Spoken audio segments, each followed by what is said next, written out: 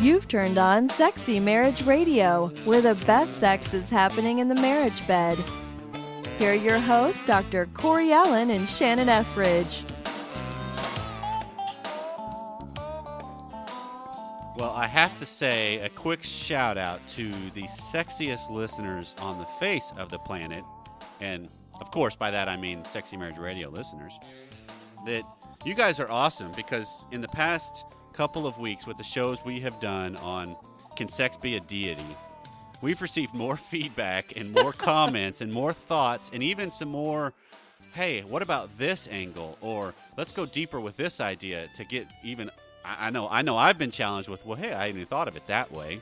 It's been overwhelming, some of the insights that people have shared, and boy, did we stir up a hornet's nest. I love it. And in a good way. Absolutely. Most of the feedback has been very positive. Absolutely. Yeah. And the thing that was amazing to me is, shows come out on Wednesday. And when the very first show came out on Wednesday, I think by 10 o'clock that morning, because it goes live about 6 o'clock in the morning, Central Time. And when by 10 o'clock, I think we'd received, 4 or 5 emails right away? Our very first one was like at 6:50. They just had enough time to listen to it and then reply, because it had just gone live. So yeah, we struck a nerve. Love it. But I love how our audience is really engaging in the conversation with us and trying to wrap their brains around this, because it kind of threw us for a loop too. I mean, I know that you said that when you were sitting in the church and you heard this pastor toss out that challenging question, and when you sprung it on me as a surprise, it kind of threw me for a loop too. So It is very fascinating to see how people respond to this question. It is. And if you've got responses over, those shows or any other shows that we do, we'd love to hear from you. So you can send them to feedback@sexymarriageradio.com. You can also jump on iTunes, leave any kind of comments, any reviews. If you like what you hear, please give us 5 stars, because that helps us climb the charts, and spread the word, because we want married sex to be hot in your neck of the woods, because it is kind of getting colder now. Winter's coming. That's true. So you need to heat some things up sometimes, and we don't need it. We don't mean by just turning on the heater. Heat each other up. Body heat. Absolutely. Yep. I have been so ecstatic about this topic that we're going to be talking about today, Corey. Okay. Because people do assume that I have always been the high desire spouse in our relationship, and nothing could be further from the truth. I am simply a woman in my 40s who finally has an empty nest after 22 years of child rearing. So of course I'm going to be a high desire spouse now. But for years, when the kids were around my ankles and I was blowing and going, trying to finish a degree and launch a career and manage a household, sex was like the last thing on my list. It just felt like a duty, a responsibility that I had to check off at least once a week for to feel as if I'm any kind of a wife whatsoever. Right. But I do still have sympathy for those people who are still struggling with that mindset sometimes of just sex. Really? You got to be kidding me. On top of everything else that I have going on, it can so kill your desire. Sure. And that's the whole thing is I hope that if anybody's new to Sexy Marriage Radio, or if you've been around for a long time, that one of the main things I hope they get from us is the idea that there are a high desire and a low desire on everything in marriage, and neither one is right and neither one is wrong.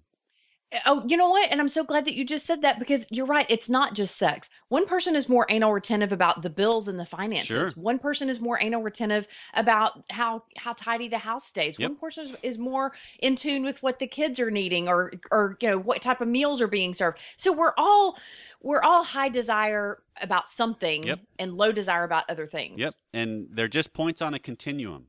That's all it is. And so if you can frame the way conflict occurs in your marriage, and for sure in your sex life, into that framework, to me, it lightens it. It takes a little bit of this, well, you never want to have sex. Well, so no, I just don't want to have it as much as you do. There's nothing wrong with that. And that word never, you have to throw out always and never from any argument. Right. It just creates so much tension, because it's never true that someone never wants to do something. Well done. So this kind of spurs, I think, from our previous shows on sex being a deity, on why do we do what we do, what do we seek out of it, keeping a perspective as far as what we're doing, why, what opportunities do we have in front of us, and whatnot. And I want to frame this whole conversation, Shannon, because I think that it's one of those, if you're looking at the way sex unfolds in a married couple's life, it falls on somebody's responsibility to start it. To initiate. Somebody's got to bring it up. It's not movies where you just fall into bed wet and ready to go. It just. I love that you said that. Well, I mean, that's what it's portrayed. It's like, seriously, how did that? No, they were just fighting, and now all of a sudden, no. It's not that simple. But there are opportunities in married life to confront yourself on everything. Well, and you say that you don't just, have all these arguments outside the bedroom and then fall into bed and everything falls perfectly into place. It actually reminds me of some friends of mine. I may have mentioned them before, but it was uncanny how they could always manage to put whatever issue they had been frustrated with each other about on the shelf when they walked into their bedroom.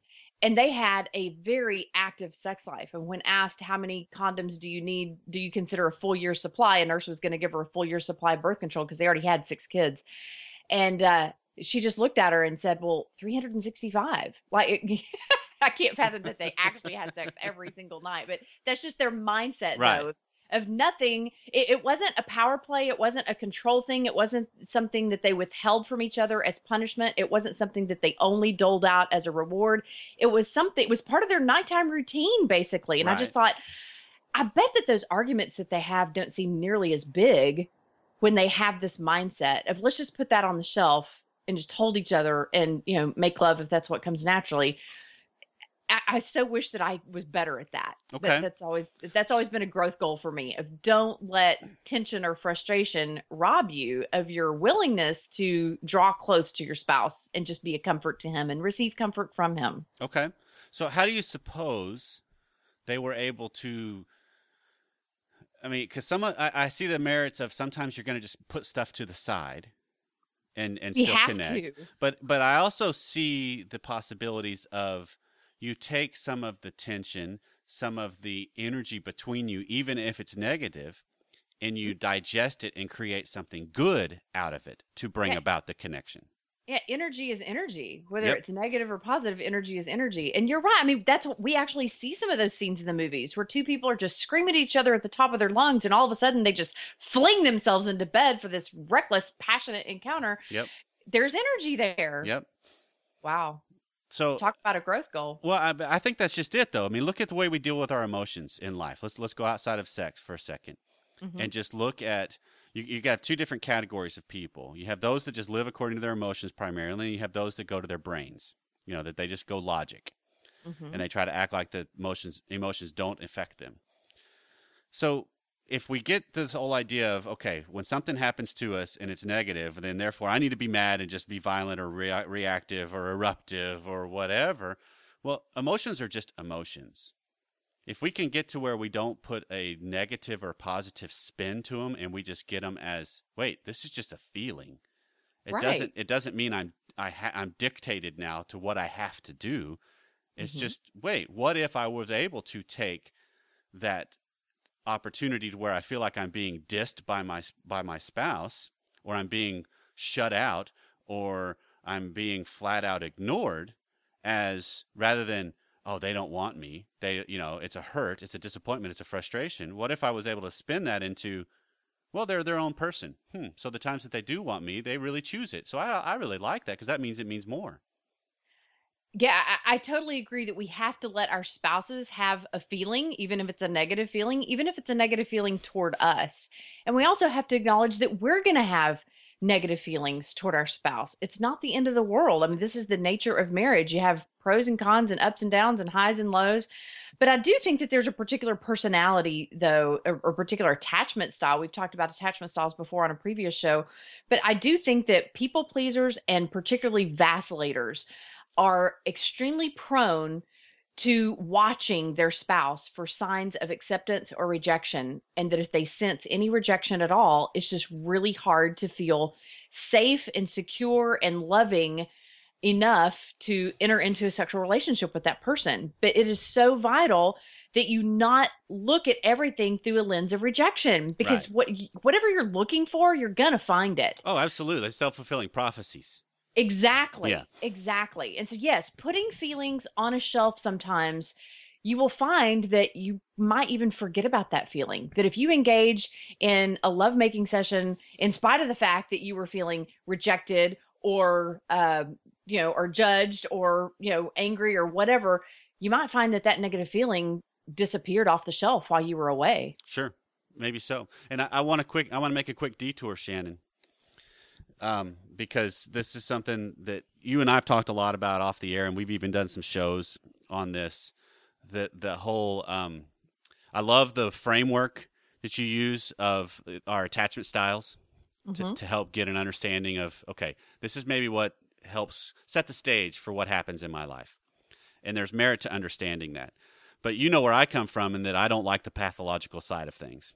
I don't like letting that people be framed into a category, and then therefore, because most of the time where I've seen it used is, well, hey, I'm ADD, so I get an excuse. It's a free pass. I'm Exactly. ADD. And so where I'm coming from is, just because you may know and understand more of I'm a vacillator, or I'm an avoider, or I'm real aggressive, or I'm ADD, or I'm ADHD, that doesn't give you an excuse to deal with what you're being confronted with. And that list could go on and on. Oh, absolutely. It doesn't matter that you have a sexual past that you still feel guilty about. You Yep. still have a responsibility to engage. It doesn't matter. I don't want to say it doesn't matter. That sounds really callous, and I don't mean to be, but okay, over 1/3 of the population of the world has been sexually abused. It doesn't give 1/3 of the population an excuse to just back off and never engage sexually with their spouse, because so many marriages and families would come to ruin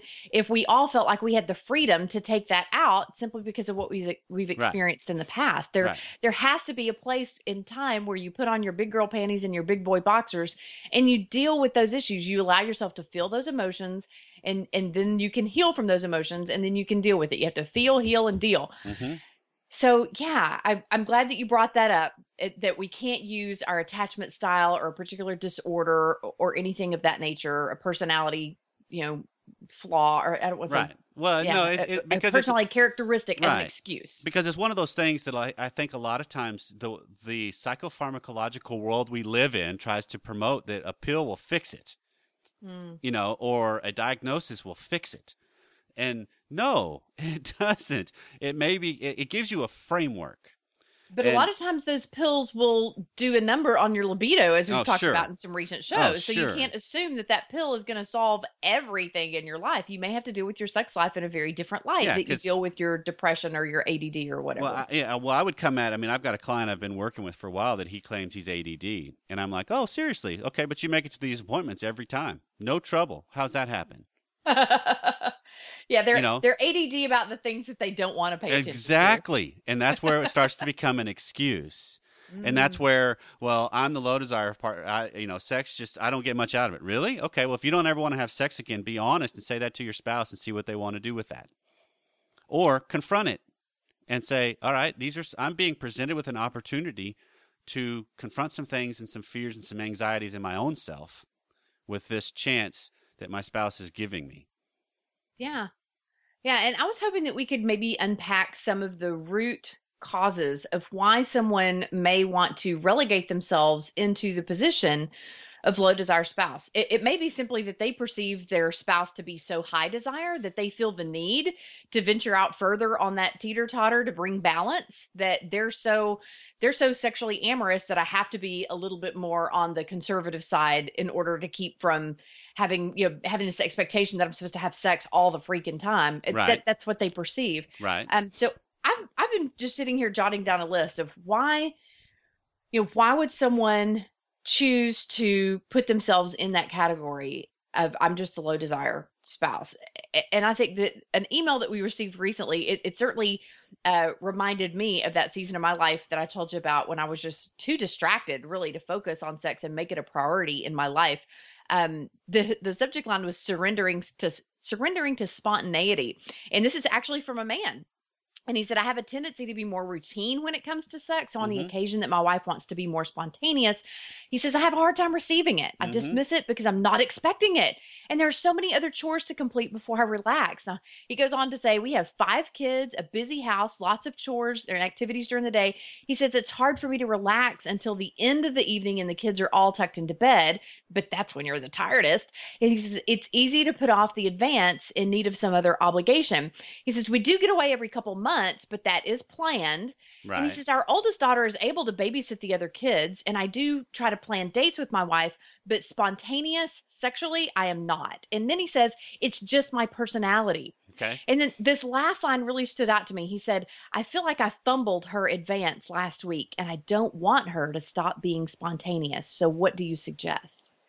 So, yeah, when we start fumbling our spouse's advances and we start sending them the message that I'm not interested in you, it could even come across as I don't care about your needs. I think that it's great that this guy was like, hey, for me, it's all about I have a hard time letting go of control and just going with the flow. Right. So let's unpack OCD for a second of just I have to have all the ducks in a row. Everything in my world has to be just perfect and I have to be totally in the mood or I have to plan for it and anticipate it. But I think that you're robbing yourself of so much when you won't accept spontaneity into your life and especially into your sex life. Do you agree? Sure. I think you're missing opportunities to confront what is it that makes you comfortable?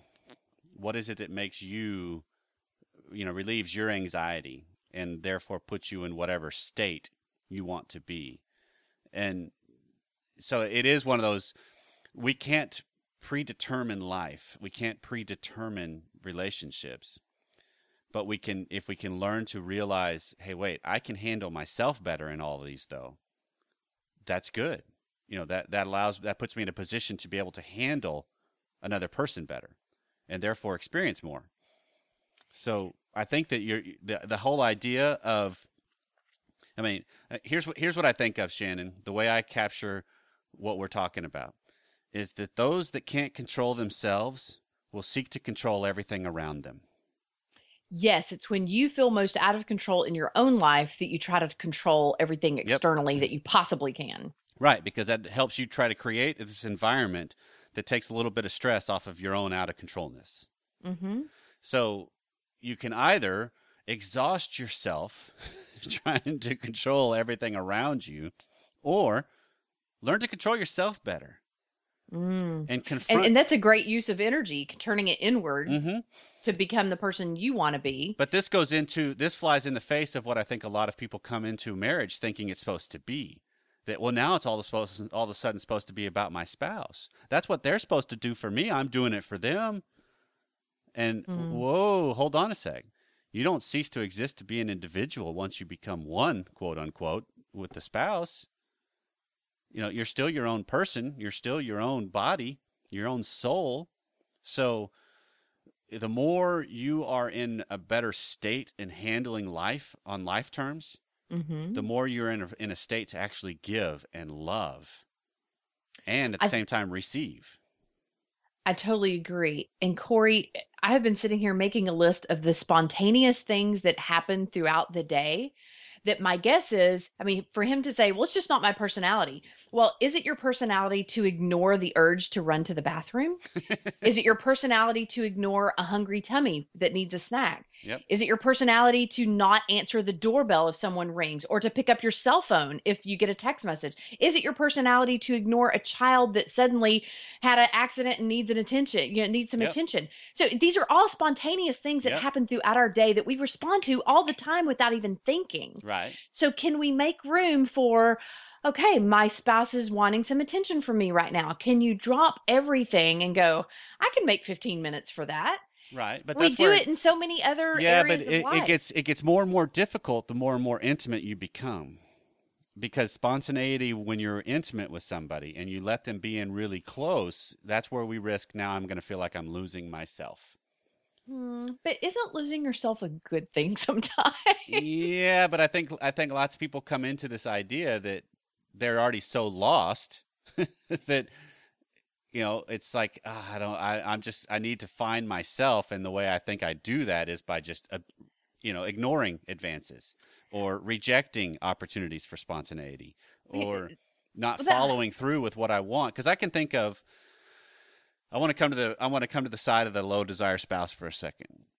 That I can think of, there's times where, they have in mind as their day's unfolding, I'm really kind of looking forward to sex tonight. I'm really looking forward. This is something I really want. I'm kind of getting myself there. I'm getting amped up for it. And then on their way home from work, there's traffic. And then they come home to a chaotic home. And then they have to get dinner and cleaned up and all of that. And by the time they actually get the opportunity, because of their life and their schedules, they've kind of talked themselves out of it. They've lost it. Their anxiety has creeped in. They're mad, whatever. And so, in essence, their intention was great, but they kind of gave up on it. That the follow through wasn't there. Right. So Well, it's one of those that, all right, so it's still there. The desire is really there. It's just now something's blocking. Yeah. How do you get enough of a momentum to stay with it and to say, hey, I'm not going to let my anxieties rule it, even when there's things that happen that I don't like? Yeah. Well, and that whole idea of letting go and losing control, I do recognize that can be very scary to some people, but I urge you to look at the reasons why. I mean, for example, I just had a Women at the Well workshop this week, and there was a delightful woman. So glad that she came, so glad for the breakthroughs that she had. She grew up in a very out of control home with very angry parents, and there was some sexual abuse in the past that obviously she felt very out of control to keep from happening. And she admitted that control, the obsessive need for control, was probably something that had seriously negatively impacted their marriage, when she acknowledged that she had only had 2 orgasms in her entire life. Okay. I mean, it bleeds over into when you can't let go, when you can't relinquish some control, especially to somebody that you trust, like your spouse, you're not going to be able to experience that euphoric pleasure of total release, of climax, because isn't that what orgasm really is losing control, but in such a good and healthy and delightful way. Right. Yeah. I just think that it's a great reminder that on this side of heaven, we will never feel that kind of euphoria on an ongoing basis. But I love that God gives us little glimpses of it, of how euphoric that felt, how desirable, how pleasurable, how intense that felt. I believe that that's what heaven's going to be like. And the fact that we can get a glimmer of it, I hate for anybody to rob themselves of that glimmer of heaven simply because they don't want to lose control. Right. Right. And that's just it. I think we run into relationships at its core brings us face to face with our own limitations and our own fear of, can I be a part of this and totally let myself go and not lose myself at the same time? Yeah. Yeah. Hold on to autonomy, but enter into that connectedness and into that surrender. I think that there is something very, very sexy about a husband or wife who's willing to surrender themselves to their spouse and say, okay, whatever you want to do with me, I'm game. That just whatever would float your boat, I'm a willing partner. I'm eager and motivated to just be a full part of whatever fantasy you want to act out, as long as it doesn't hurt me, as long as it doesn't involve anybody else, as long as we can both feel good about this. I'm comfortable with you touching me or doing whatever you want to me that would arouse you, because this is what the marriage bed should be all about. That takes some willingness to lose control. It does. It does. Another issue that I think I've kind of mentioned it earlier, but I do think that the low desire spouse often has a fear that if I give in, they're going to want sex all the time. Let's talk about that for a second. Okay. There was a couple of women in this Women at the Well group who acknowledged that their husbands would want sex like twice a day. And I challenged them on that. I said, is it that they would want sex twice a day every day if they could actually get it? Or is it that they initiate twice a day because they get it so rarely? And they had to sit with that question for a minute. And they were like, well, I only give in every, like once every 1 or 2 weeks. Okay. And I said, well, do you honestly think that a well-fed man is going to act like a starving man all the time? Like if you maybe changed your repertoire to being willing to engage sexually every 2 or 3 days, is he really going to want it 2 or 3 times a day if he's getting it consistently in a regular type of pattern? Because I do think that there is a recurring sexual hunger, both in men and in women. I think that the time span is probably shorter in men. Fred Stoker, Every Man's Battle author, says that it's every 48 to 72 hours in a young, healthy man. That kind of decreases as he gets older or if health issues become a concern. But yeah, I think that women, who are in touch with their bodies and who are sexually confident wives, I would think that at least a couple times a week she would feel some sort of desire for her spouse. So if you're feeding each other enough, do you really have to fear this ravenous appetite that you're going to have to just constantly feed? I don't think that it works that way. Do you? Well, yes and no. I'm going to come at it from a different angle. Please do. Shocker. Please do. Since we typically kind of take different sides to this whole thing usually. I think that's what's so great about Absolutely. our show. Is this goes back to what we talked about with the sex as a deity on sex out of fullness versus sex out of emptiness. I would say a lot of the men in the category, if we want to just go stereotypical, that want sex twice a day, a majority of them are coming out of it sex out of emptiness. That's why they want it more, because it's never satisfying.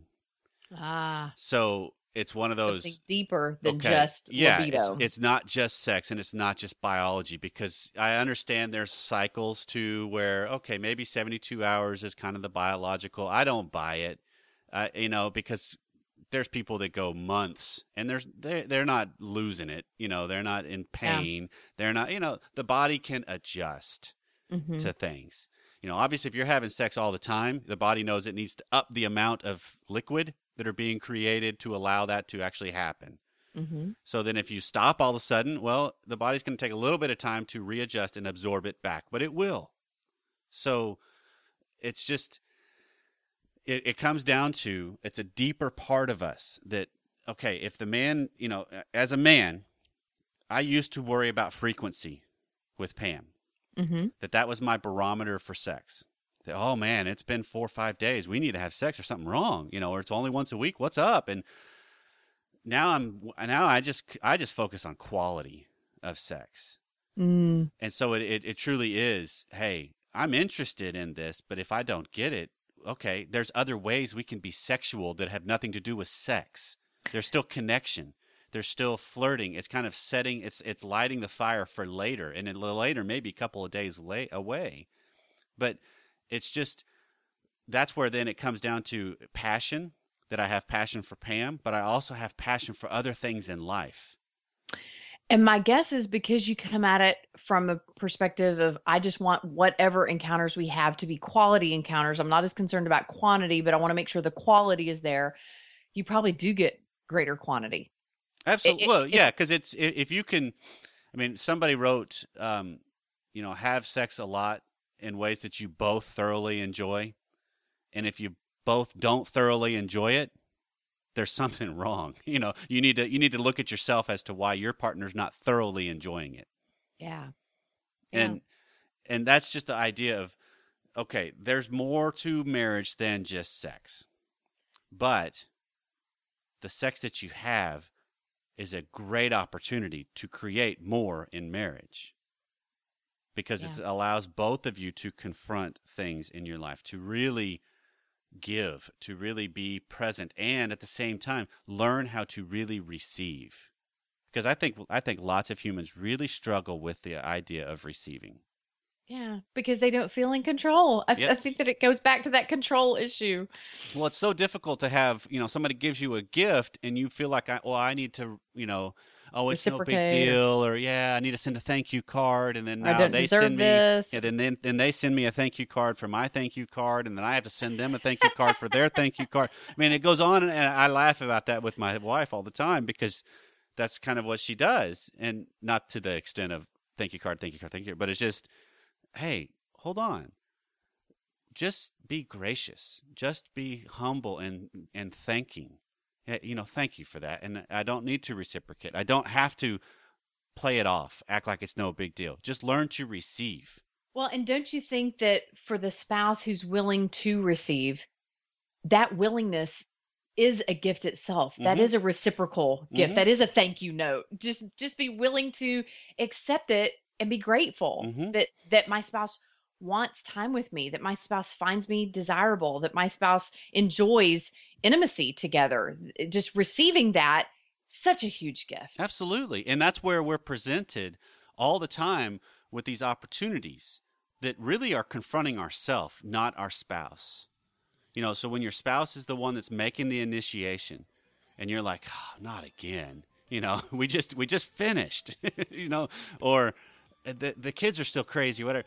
Okay, it's not about them making the initiation. That's oftentimes where we blame our spouse for what happens in life. As opposed to, okay, what is this about me? What's this revealing about me? And if I can spend just a few seconds there, that's the gateway to growing. And it doesn't mean you're going to be, you know, all of a sudden raring to go and spontaneous with everything, because we all have sex up to our limitations and our anxieties. That's the level we have. But when we reach that, we have to learn to, okay, how can I lean into this, grow a little more, experience a little more, and then who knows where that goes. Yep, all good stuff. All good stuff. And I want to unpack in a future show the whole notion of one person having full responsibility to initiate all the time and the other spouse taking the role of I'll just respond or not. Because we've gotten several emails about that lately. Sure. So I'll just whet everybody's appetite for a future show. Keep listening. We love you for listening. Yes, Thank we you do. for all your amazing feedback. Thanks for taking the time with us. We'll see you next time.